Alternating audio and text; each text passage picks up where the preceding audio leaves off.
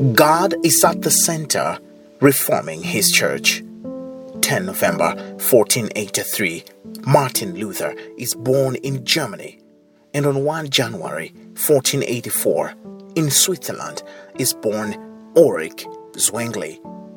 These two boys grow into the men God will use as his tools for the Protestant Reformation in their respective countries. After the onset of the Reformation in 1517, efforts are initiated to suggest that Martin Luther and his team of German reformers and Ulrich Zwingli and his team of the Swiss reformers work together. The two groups are summoned to an event that is called the Marburg Colloquy. What is this event? How does this event affect or impact the agenda of the Protestant Reformation?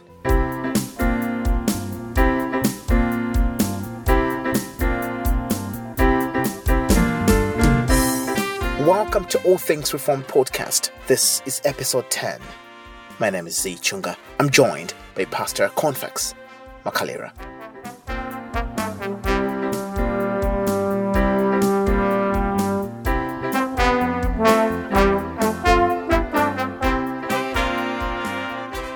The Marburg Colloquy sounds like a complicated title here. Yes. Marburg is the name of a place in Germany. Is the name of a place in Germany. Right. And colloquy. Colloquy, that would mean a conference. Right. Or a discussion. A conversation. Yes. Like we're having right now. The All Things Reformed podcast colloquy. Yeah. This word is hardly used, so I think you have to define it all the time you use it, so that's why maybe we don't use it that way. But basically, that's what it is. A conference, a discussion, a conversation. It is very important because one of the questions that people have when they are studying the history of Reformation. Here is Luther in Germany. Here is John Calvin in Geneva, Switzerland. Here is Ulrich Zwingli in Zurich, Switzerland. And other reformers scattered, Martin Boots as well, and others. And they're wondering, why are all these men seem like they are working individually? Why are they not coming together? At least in Switzerland, because they are all close to each other, we can say they're working together. But why are they not working together with their German counterparts? Why does it seem like the reformed world is divided? And really for us to answer that question, for us to know why Martin Luther and the other reformers did not end up having one church or serving in the same church, why did that happen? What caused that to happen? And for us to have that answer, we need to go back to 1st October up to the 4th October, 1529 in Marburg, where there's this conversation between the German reformers led by Martin Luther and Philip Melanchthon. Of course, there were others. And the Switzerland reformers, the Swiss reformers, led by Ulrich Zwingli. There were others also, Martin Butzer, John Encyclopedius, and others. They came together to have a conversation, a possibility of uniting to have one Reformed church. Lutherans and what would be called the Reformed Church. Right. Why did they not unite? Actually, the Lord used Martin Luther, as a main person really in the Reformation time. But why didn't the Lutherans and the Reformed Church unite? The agenda is set. The venue is set. Yeah, so for us to understand the Marburg Colloquy, a little background. The Reformation has gained ground. The Roman Catholic Church is responding to the Protestant Reformation. And at this time, as we have already been seeing, the church is united to the state. So the church and state are one. And the Roman Catholic Church is using even military powers to conquer countries that have become Protestant and subdue them and bring them back to the Roman Catholic Church. And one leader in Germany, his name is Landgrave. Landgrave is a title, we say a noble or maybe a landowner. Landgrave Philip of Hesse. So he was a ruler as well in a certain part of Germany. His name Landgrave, his title, his name Philip of Hesse. He sees this and he says, well, I want to see a united Reformed church, a united Protestant church. A united front. A united front. Yeah. Of course, the main reason for him is political. Right. He's a politician. He wants to see a more united Protestant church, more united Protestant countries. But also he has a spiritual reason. He has become Protestant, and he sees the benefits of the church being one Reformed Protestant church. So he calls for this conversation to take place in Marburg. The Swiss reformers and the reformers in Germany, Luther and his friends, they have been exchanging documents, writings, and honestly, some of them are not nice ones. They are calling each other names, bad names, mocking each other. And Philip is concerned to say, well, these people, instead of fighting each other, they need to be united. So he calls for this colloquy. And they arrive in Marburg, and it begins on Friday, October 1st. So you confirm Luther was there? Yes. You also confirm that Zwingli was there? Yes. So Luther and Philip Melanchthon are leading the German reformers. Right. Of course, there are others as well, but these are the main leaders. And on the side of the Swiss reformers, Ulrich Zwingli and John Encyclopedius leading the reformers from Switzerland. So they come, and Philip says, well, brothers, you need to unite. There is no need to fight. Please unite. So they have 15 points of doctrine to discuss. Okay. And praise the Lord, they agree on 14 doctrines, which includes the Trinity, infant baptism, the church, and all that. But there's one that they cannot agree on, and that's the doctrine of the Lord's Supper. And really, it's not about whether we should have Lord's Supper or not in the church. They all agree we should do that. Right. But the thing that they cannot agree on is, what does it mean? What does it mean? So the Swiss reformers at this time, Ulrich Zwingli, are saying, well, this is memorial, but also they are saying Christ is present spiritually. Again, here I just want to clarify there. People generally say, well, Zwingli held to a memorial view of the Lord's Supper. It could be true, but when you read history, you see that Zwingli also believed in the spiritual presence of Christ in the Lord's Supper. While on the other hand... So yes. The memorial view says that... It's just a memory. Okay. Christ said, well, he established it, do this as in remembrance of me. So we're remembering Christ when we have that. Nothing significant about that. It's remembering the death of Christ. Okay. That's what is called memorial view. Do we have churches today that hold that view? Yeah. Actually, most of our friends in the, maybe not the Reformed Baptists, but in the Baptist circles, they would hold to a memorial view. Okay. So we come to this. So this is the stand of the Swiss reformers. I would say two views there: memorial and spiritual presence of Christ in the Lord's Supper. While the German reformers... So Zwingli is presenting and Luther is just listening. But again, as I've already said, this is not new. They have already exchanged writings, so they know each other's view. Right. Luther and Philip Melanchthon, they say, no, Christ is present physically in there, with and within the elements. The bread and the wine. Yes, in the bread and the wine. Christ is somehow present in the bread and in the wine. So his blood is present in the wine, and his body is present in the bread.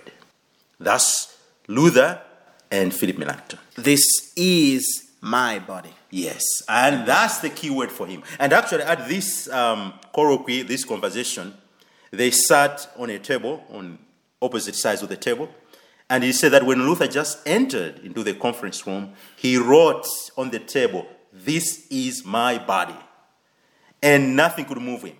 All the discussion is going on. Luther says, but remember what Christ said, "This is my body," and he meant it. And Zwingli and Boots are saying, well, there are other passages. Christ says, "I am the bread of life." It doesn't mean that Jesus is a loaf of bread. Paul will say that Jesus is the rock. It doesn't mean that literally Jesus is a rock. These are figurative terms. But Luther says, no, he said, this is my body. It should mean that this is my body. And they could not agree. Luther still insists that in the Lord's Supper, the body of Christ is present within the bread, and his blood is present within the wine. And the Swiss reformers are saying, well, this is memorial, or, okay, we are willing to say Christ is present spiritually in the Lord's Supper. Now, how do these two views differ from the Roman Catholic view of the Lord's Supper? Yeah, so the Roman Catholic is transubstantiation, meaning that when the priest prays for the Eucharist and for the wine that is used in the Mass, it turns into the actual body and actual blood of Jesus Christ. So it's actual. Now, at this point, that wine is no longer wine. It's the blood of Christ. And at this point, that Eucharist is no longer just, I don't know what they use to bake that. It's no longer what it is. It's actually now the blood of Christ. Luther would differ a little bit from that, and his view would be called consubstantiation. And he says, well, within that bread that you see, there is the actual body of Jesus within that bread. And in the wine that you see, within that wine, there is actual blood of Jesus Christ. Right. Yeah. So these are three views. Yeah. There should be a fourth. Yeah, a fourth one, John Calvin really clarified this more, is the spiritual presence. But John Calvin is not represented at this. No, at this time, John Calvin was the youngest of these reformers. Right. When you talk of Martin Luther and Zwingli, he was a bit younger. Yeah, but so, yeah, for sure, in this discussion, John Calvin is not there. So again, yeah, we go back. They are going back and forth. They cannot agree until Sunday, the 3rd of October. And Philip tries to say, no, brothers, please agree. After the worship service in the evening, they meet again. He tries to persuade them, please agree. On Monday morning, the 4th of October, again, he brings the two parties and says, please, can you please agree? For the cause of Christ and his church, can you agree on this remaining one point? And they couldn't. So eventually, of course, they are going to write like a press statement to say, well, we met, we have agreed on the 14 points, but we still have some ways to go to agree on the 15th point, which is the Lord's Supper. I actually would like to read that because it's documented. It says, concerning the sacrament of the body and blood of Christ, 15th, which is the 15th article. Yes. Although at this time we have not reached an agreement as to whether the true body and blood of Christ are bodily present in the bread and wine, nevertheless, each side should show Christian love to the other side insofar as conscience will permit, and both sides should diligently pray to Almighty God that through His Spirit He might confirm us in the right understanding. Now, Philip Schaff is a dependable historian. We often go to him, church historians go to him as well. And he has an account of what happens on Monday when these two camps cannot agree. Right. And I would like just to read that account that he gives. He says, on Monday morning, he, Philip of Hesse, arranged another private conference between Saxon and the Swiss reformers. That is the Germans and the Swiss reformers. They met for the last time on earth. With tears in his eyes, Zwingli approached Luther and held out a hand of brotherhood. But Luther declined it, saying again, yours is a different spirit from ours. Zwingli thought that differences in non-essentials with unity in essentials did not forbid Christian brotherhood. Let us, he said, confess our union in all things in which we agree, and as for the rest, let us remember that we are brethren. There will never be peace in the churches if we cannot bear differences on secondary points. Luther deemed the corporal presence a fundamental article and construed Zwingli's liberality into indifference to truth. I am astonished, he said, that you wish to consider me as your brother.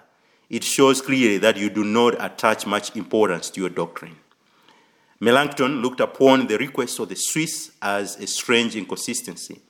Turning to the Swiss, the Wittenberger said, you do not belong to the communion of the Christian church. We cannot acknowledge you as brethren. They were willing, however, to include them in that universal charity which we owe to our enemies. This is really very sad. You can see Zwingli there trying to plead with the brothers. Luther and his friends say, can we please unite? Let us view this as a secondary point. And Luther says, no, it's not a secondary point. This is my body, and it's a major doctrine. And that marked the separation of the Reformed Church and the Lutheran Church. Yes, we are brothers, but sadly, these two churches were not able to be one church and stand together and serve the Lord together. How does this affect the church? Yeah, the names of churches are not insignificant. So you're always going to see, just do an exercise, read about the Marburg Colloquy from Lutheran theologians, and read it from Reformed theologians and historians. You're going to see that. They're still pointing fingers at each other. It's them who had a problem. It is them who caused the church not to be united. And this has gone on, sadly. And that is a sad thing to me to see that an important doctrine, which we all agree it is important, that we should do that, but we differ on what that means, should separate us and make us go in our own directions. That is very sad. This also is where we leave it for today. Please email us your thoughts about the program and any questions you may have. You can email us on atreformed@gmail.com. atreformed, one word, @gmail.com. You can also inbox us on All Things Reformed podcast page on Facebook.